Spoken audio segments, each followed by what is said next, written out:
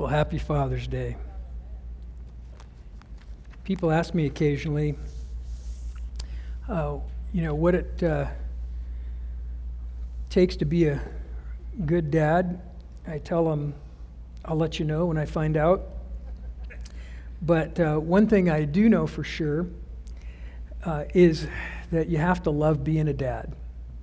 And that half of the battle is just loving being a dad, and then doing everything you can before the Lord to be a good father. I think it comes from growing in your own relationship with Christ, living that out in front of your kids. But if there's anything today, if there's a message today, it really does begin with, do you love being a dad? And the funny part of it is that never changes. I think I enjoy being a father today as much as I ever have. I love being a dad. I always have. And it seems to me that when you love being a dad, you'll show up. And so I just want to encourage you this morning with that idea, and that this morning we're going to talk about our good Father. We're going to talk about our Heavenly Father. But we're also going to continue in our series, Oh, the Places We'll Go. And talking about doors that God opens, talking about places that we find ourselves that perhaps we never thought, never anticipated that we would find ourselves, and what God does for us when we find ourselves in unexpected places. So we're going to look this morning from Mark, the 5th chapter, and two very, very familiar stories. And so I'm going to ask you, as we often do, because you are familiar with these stories, to sort of kind of put aside all your preconceived ideas, put aside what you think you remember about the story, and let's take a fresh look at two people who encounter Jesus, two people who find themselves in places that they never thought they would go. And we're going to begin in Mark 5, verses 21, and we're going to go all the way through verses 4 to 43 today.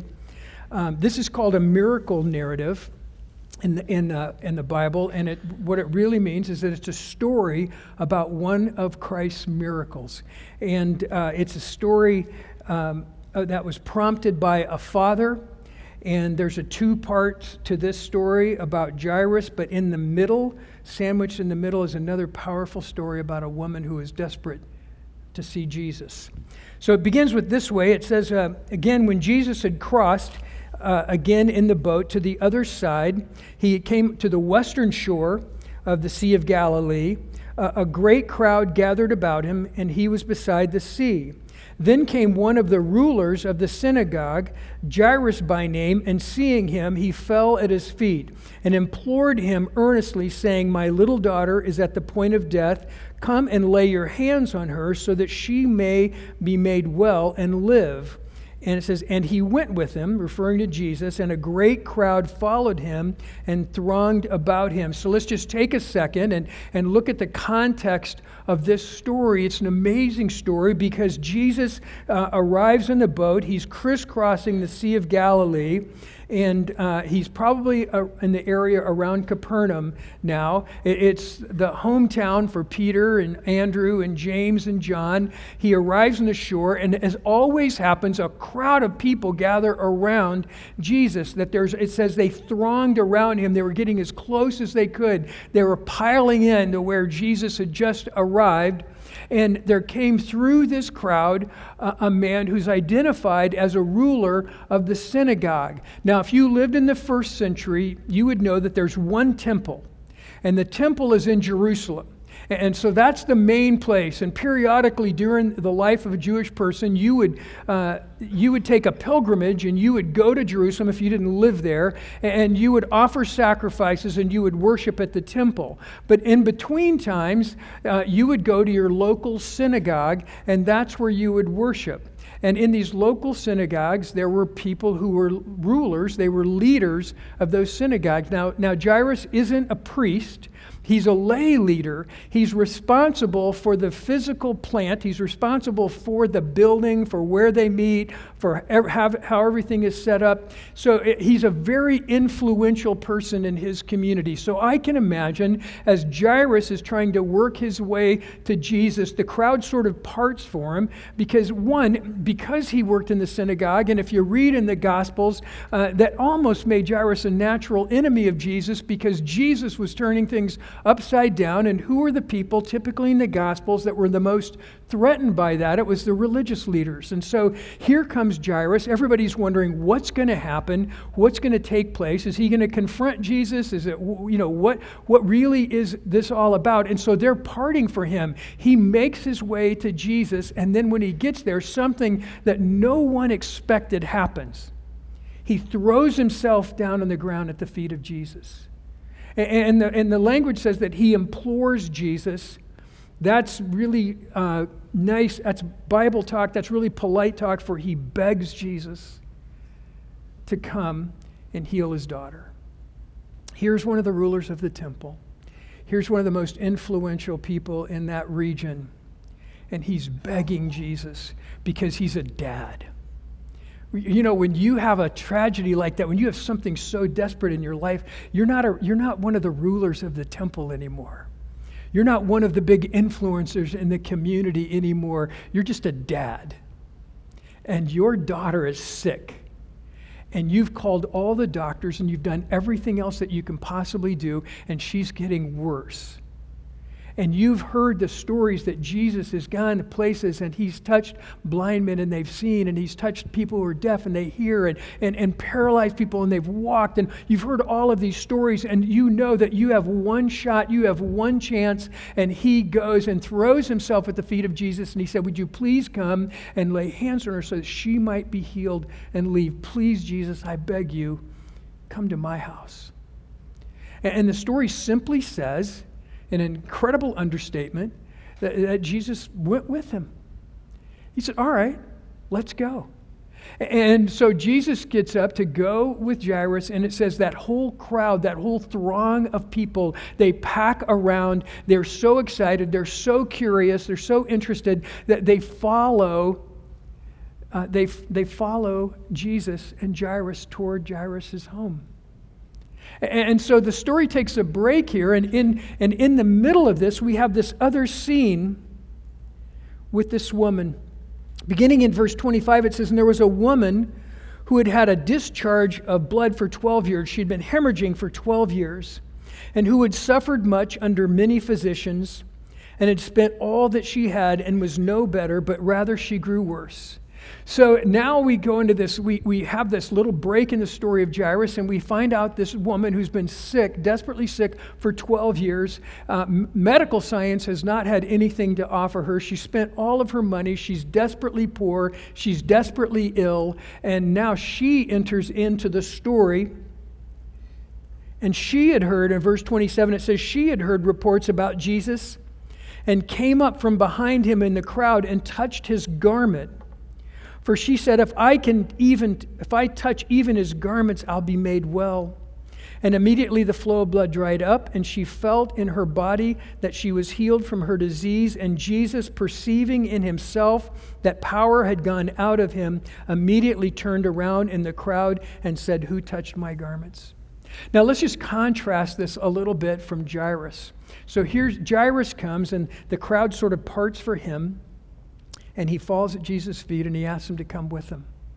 Here's this woman that has this discharge of blood. She's been hemorrhaging for 12 years. Now, if you lived in the first century, there were some implications to this. Not only was she sick, not only had she spent all of her money trying to get better, but when you were sick like this, you were automatically assumed by the people around you that you were unclean. And if you're considered unclean, then that means you don't get to participate in the synagogue. You don't get to participate in all of the festivals and all of the occasions that Jews had, to the feasts and all the things that they did. You don't get to be part of any of that because you're considered unclean. You're an outcast in your own community. So here's a woman, we don't even know her name, but she comes in and she's looking, she knows she's desperate.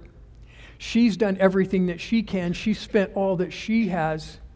And she decides that her one shot is getting to Jesus. But she can't come by the front door.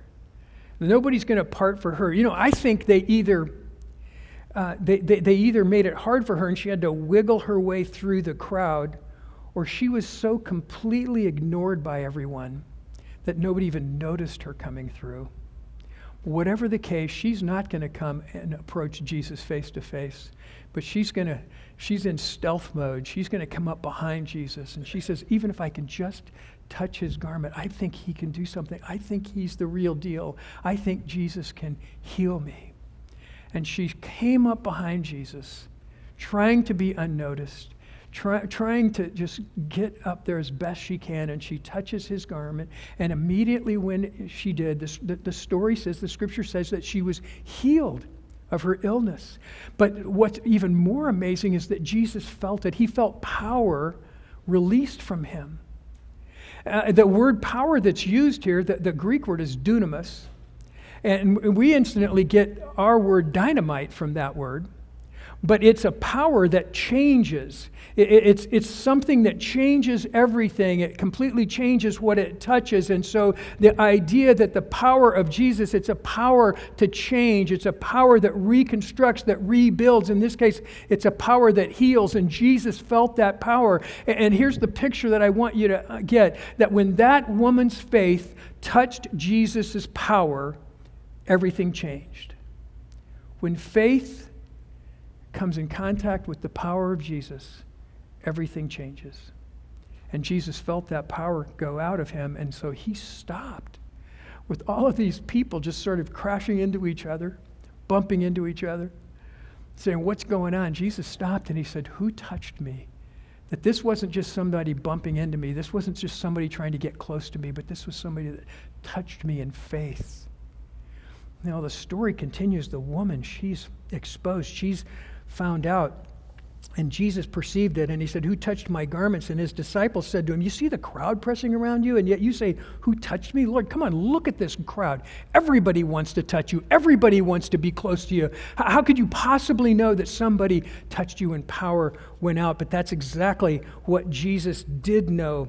And he looked around to see who had done it. But the woman, knowing what had happened to her, came in fear and trembling and fell down before him and told him the whole truth. And he said to her, daughter, your faith has made you well.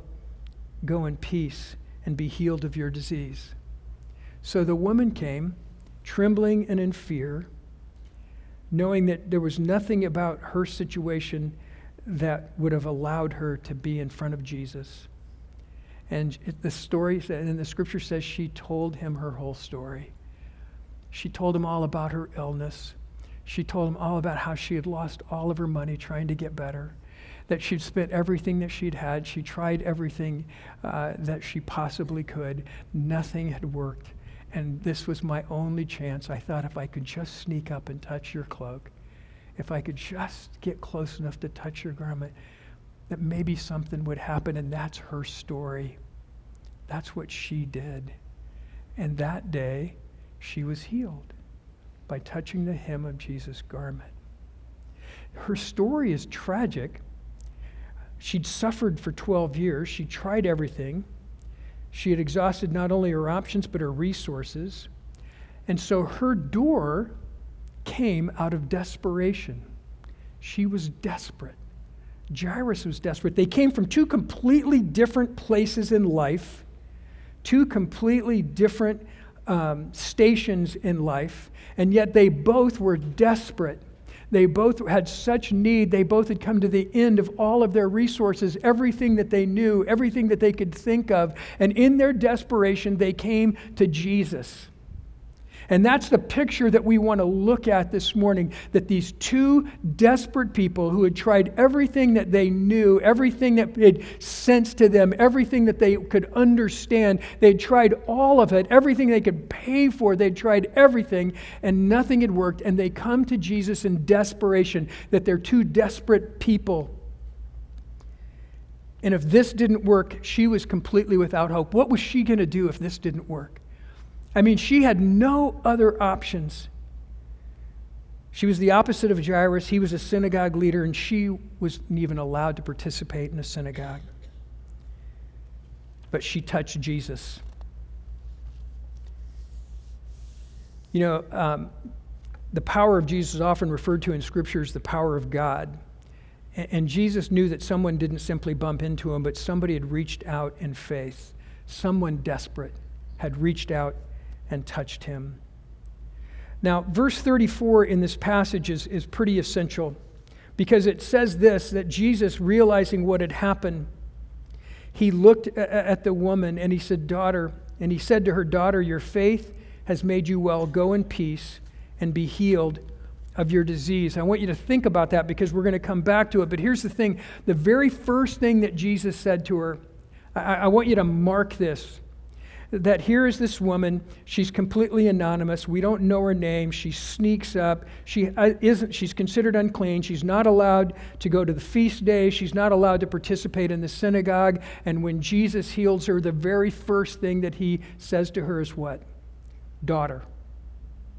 Now, if you were there that day, you might have looked at her and said, Jesus, she looks older than you.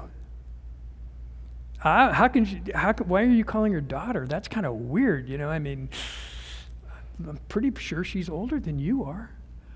But Jesus knew something that they weren't catching yet, that he was the eternal God, that he was there at creation, that he had created her, that he had been there when the cosmos was hung in the sky, that he was part of all of that he was eternal. And so for her to look at her, he could call her daughter. But here's another thing about it. Here's a woman that was ignored. Here was a woman that was considered unclean. Here was a woman that wasn't allowed to participate in the synagogue. And here with this throng of people, this crowd of people standing around them, Jesus looked her in the eye and said, "You're my daughter.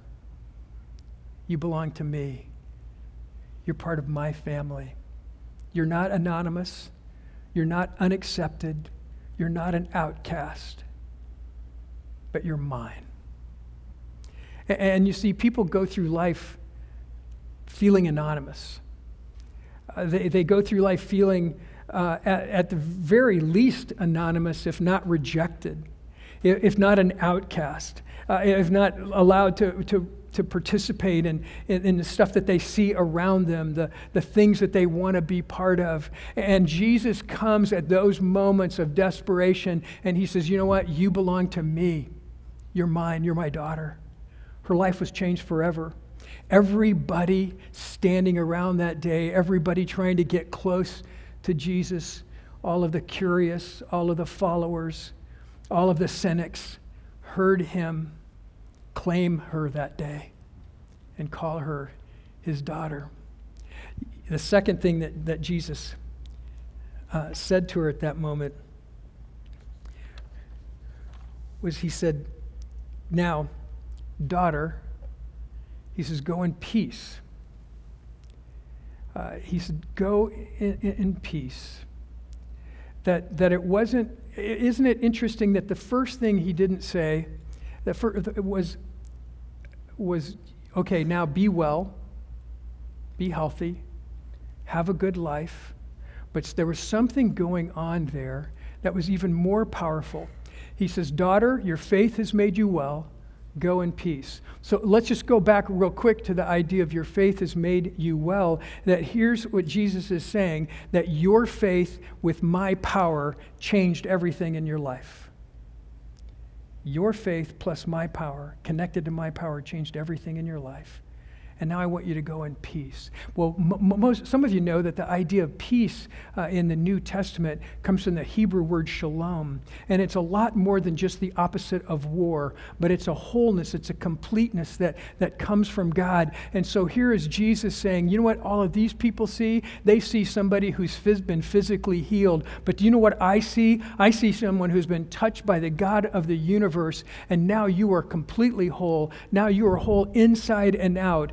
Now there's a completeness about you. There's a wholeness about you. There's a peace in your life that no one could give you, nobody else can give you, and nobody can take away from you because you belong to me. And now you go in wholeness and you go in completeness because you belong to me. And whether or not she was physically healed, everything changed for her that day. Everything was different for her that day because she had touched Christ. Because she'd been desperate for Jesus. Here's the mistake that we make. That we think our desperation is because of our circumstances, right? So I'm really sick, and I tried everything I can, so now I'm going to run to Jesus. That's sort of a bummer, isn't it? I mean, when do we figure out that maybe we should go to Jesus first? Right? When do we figure out that maybe we start with Jesus and we work our way back to those other things? But here is this woman who tried everything, and she's so desperate. And in her desperation, she goes to Jesus. And Jesus says, now I'm going to do more than just heal you. I'm going to make you well. But we make the mistake sometimes of thinking it's about her illness. But it was really, desperation for her illness was really the tool that got her to Jesus, that what she was really desperate for was Christ. And see, in our lives, we feel all kinds of points where we feel desperate, where we feel at a loss, or we feel like we've tried everything. But all of those are symptoms of the real need in our lives, and that is that our desperation is really for Christ. And those things that we're experiencing, whatever it is, those are things that are pointing us to Jesus. They're pointing us to the ultimate answer. They're pointing us to the ultimate one, that our desperation is really for Jesus. And what she discovered that day was that it really wasn't about her body. It was really about all of her soul, her body, her mind, that Jesus wanted to change her. Jesus wanted to touch her, and that her desperation at all that time really been to connect with the God of the universe, to connect with Jesus. And so he says to her, daughter, your faith has made you well. Go in peace and then be healed of your disease. Most scholars think that Jesus added that. Of course she was healed, but that Jesus added that to remind her that healing was permanent. That she wasn't going to walk away that day and be struck by the same disease, but that one was done for. Now, she isn't going to live forever. She's going to die too someday, but she isn't going to die of that Christ had healed her, and he's giving her that assurance.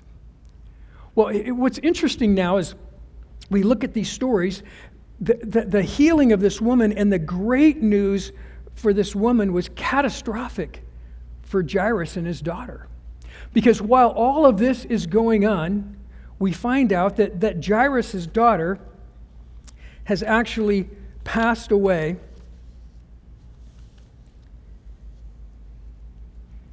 and Jairus has a choice.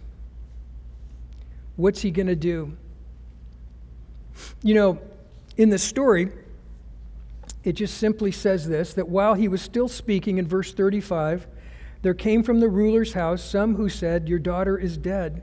Why trouble the teacher any further? But overhearing what they said, Jesus said to the ruler of the synagogue, do not fear, only believe. Okay. Let's try that. Don't fear. The worst thing that you can possibly imagine has just happened, but don't worry about it. I got this. Don't fear. Just believe. How many times in our lives has God given us the opportunity to trade in our fear for faith? That we're fearing the worst thing that could possibly happen. And what Jesus is saying to us is, you know what? This is an opportunity for faith. Are you willing to trade in your fear for faith? I don't know. What do you think? So it says, verse 37, and he allowed no one to follow him except Peter, James, and John, the brother of James. His witnesses, the three that went with him, and some pretty significant occasions. And they came to the house of the ruler of the synagogue, Jairus' house, and Jesus saw a commotion, people weeping and wailing loudly. Now let me just stop for a second to help you, create this scene, because again, if you lived in the first century, part of what would happen is that you would have mourners, that they had professional mourners. And so depending on your status in the community and your wealth, it would determine how many professional mourners that you could actually hire. So if you were a poor man and your wife just passed away, you were required by common tradition that you would have at least 2 flute players and 1 professional mourner. Now, what I love about this is, can you imagine going to your 6th grade career day and bringing your dad, and he gets in front of the class and says, "What does your dad do?" "Well, I'm a professional mourner." "Really? Okay, what's that like?" "Well, here's what happens when somebody passes away. They hire me, and I go to their house, and I kind of have this chant. I say these words from the old scripture, and I sort of say them in a sing-song voice, and somebody's playing the flute, and I sing and I kind of wail this as loud as I possibly can with lots of hand clapping. Hand clapping is required when you're a professional mourner, and I'm sure that you get paid more if you're the loudest clapper, and so you get a bit of a reputation. But if you're on the low end of the chart, if you're just an apprenticed mourner or a rookie mourner, you get the gigs with you're the only guy that they can afford, and so they send you by yourself.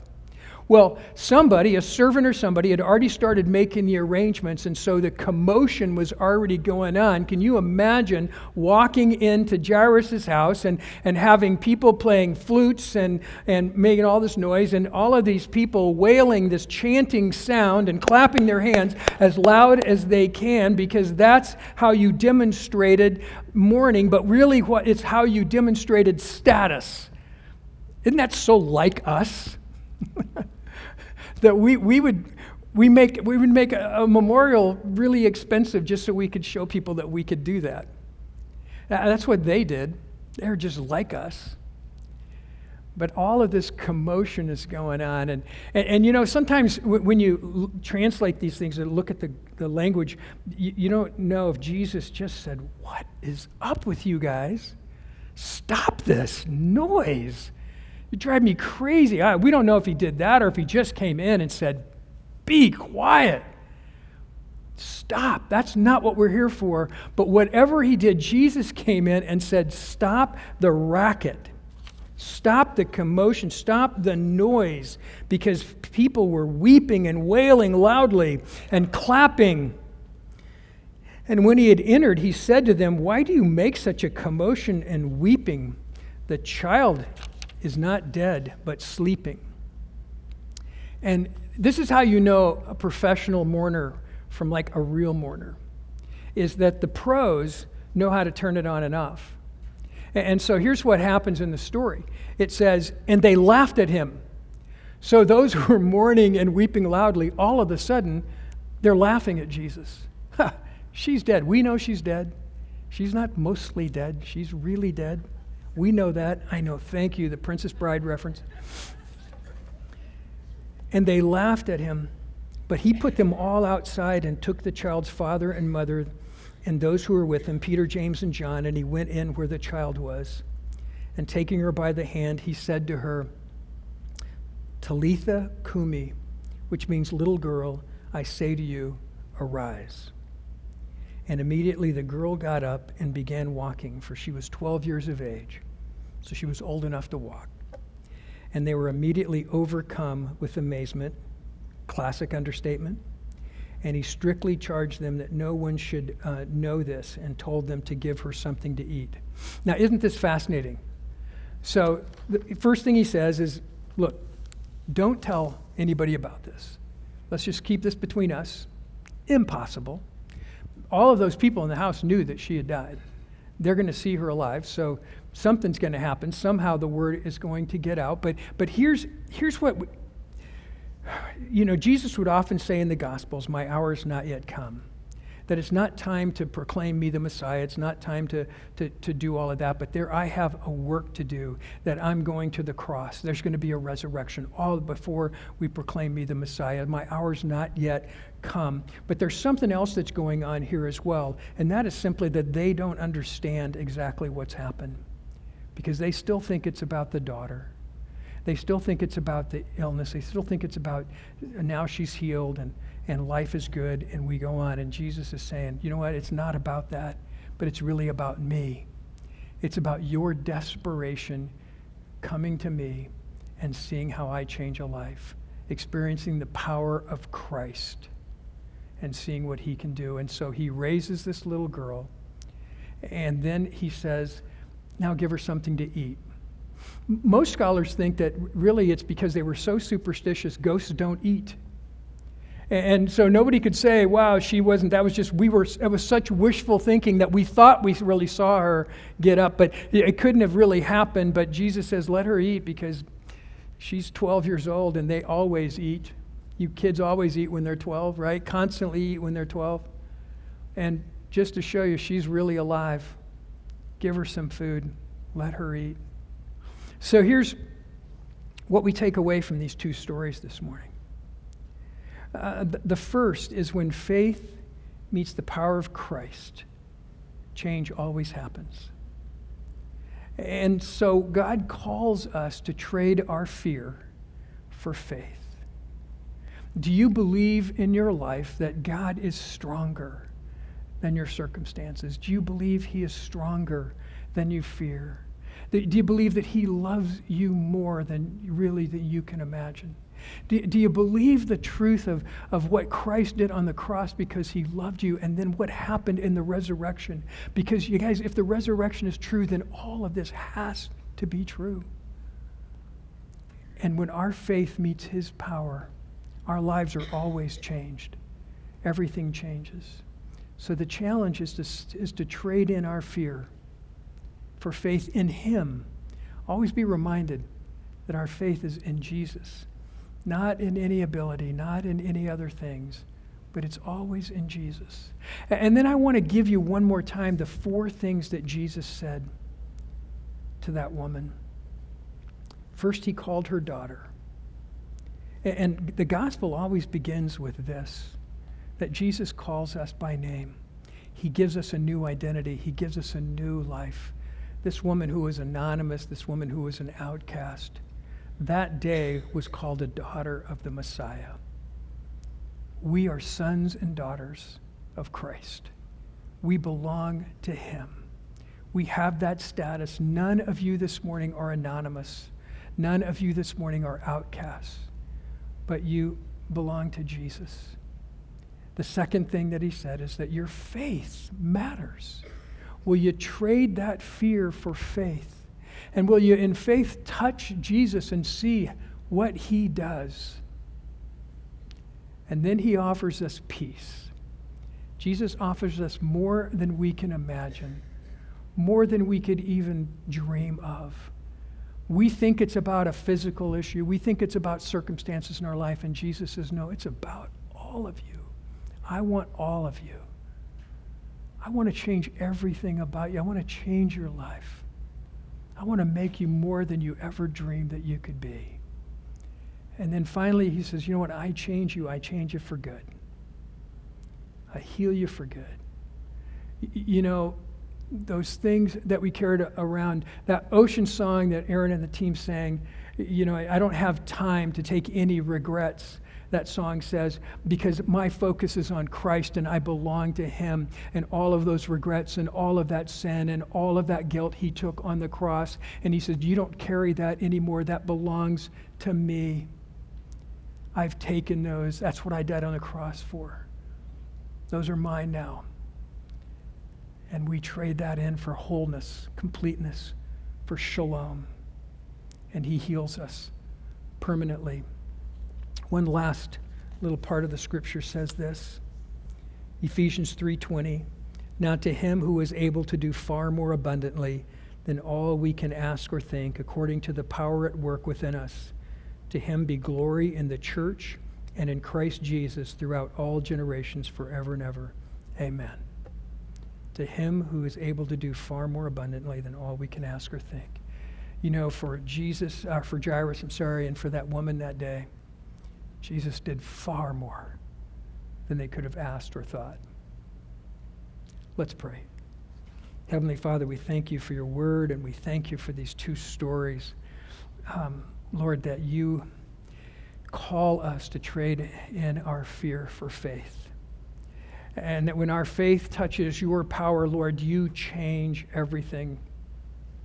And so, Lord, I would ask this morning that you would help us to consider our own hearts and our lives and where, Lord, we carry fear and where we carry desperation. And, Lord, you would help us to see that those things are pointing us to you.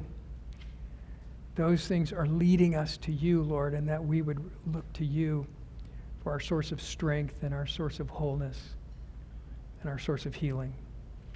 So, Lord, we'll give you the praise and we give you thanks now in Jesus' name. Amen.